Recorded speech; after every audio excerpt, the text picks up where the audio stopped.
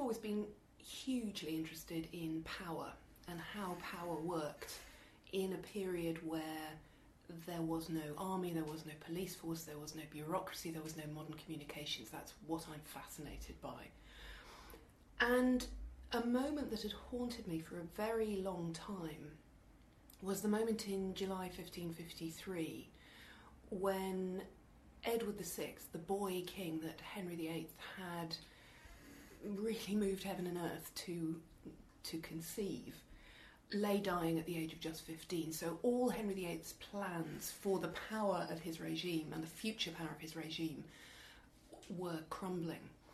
And of course it's a moment that I'd been very familiar with for a long time. I mean, the Tudors were my first love historically.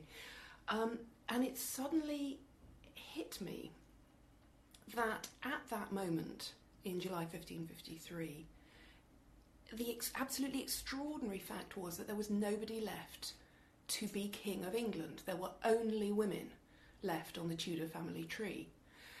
And I think we tend to take that a little bit for granted because we know that Elizabeth is coming. And of course, historically, it's extraordinarily hard not to have hindsight hovering around one's peripheral vision, however hard one tries. But it did suddenly strike me that that moment must have been terrifying for the men standing around Edward's deathbed, because everything they knew, culturally and politically, told them that women were not equipped to rule. And that thought then not only precipitated a whole series of thoughts about Tudor England, but also made me think about what I knew about medieval England and how actually, for all the apparently obvious pronouncements about the relationship between men and women, there were moments in medieval England when women did either come close to or actually acquired power for themselves. And I thought that would be a fascinating tale to tell. And really that's what then made me think about who I might write about in the Middle Ages, and She-Wolves was the result. Because it has, I mean, the first thing that strikes you about it, apart from what Ian Mortimer says about the quality of the prose, describing you as one of the few scholars in the country who is also a first-class prose writer, is that it has a very complex chronology, or it seems reasonably complex chronology, because you start with Edward VI, this key moment when there are no male heirs. I mean, is there absolutely no one at all who could have been illegitimate? The only one who might conceivably have had a claim was Henry Lord Darnley, the son of Margaret Douglas, who was the daughter of Henry VIII's sister Margaret, who had married in Scotland.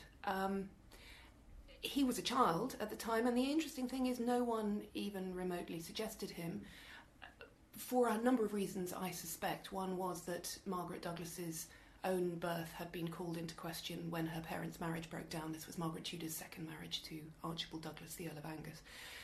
Secondly, he was Catholic, and of course the religious convulsions of the moment of 1553 were also enormously complex. But I think the overall conclusion would be that Henry Lord Darnley, even had anyone suggested him, solved nothing. And therefore everybody else on the Tudor family tree at that point remaining as a possible heir was female, partly because the Tudors had not been terribly successful at producing boys, as it happened, and partly because, of course, they had gone to such lengths to make sure that anyone else with a drop of royal blood who might possibly challenge the Tudor claim to the throne and who was also male should not live too long. And so it really is a very dramatic moment. And actually that idea of happenstance, you know, how particular circumstances come together, conspire to produce particular political moments or particular political developments is a very important theme of the book, one that I kept coming back to, that we tend to think matters of inheritance and legitimacy are matters of law and precedent and, you know, theoretical rightness.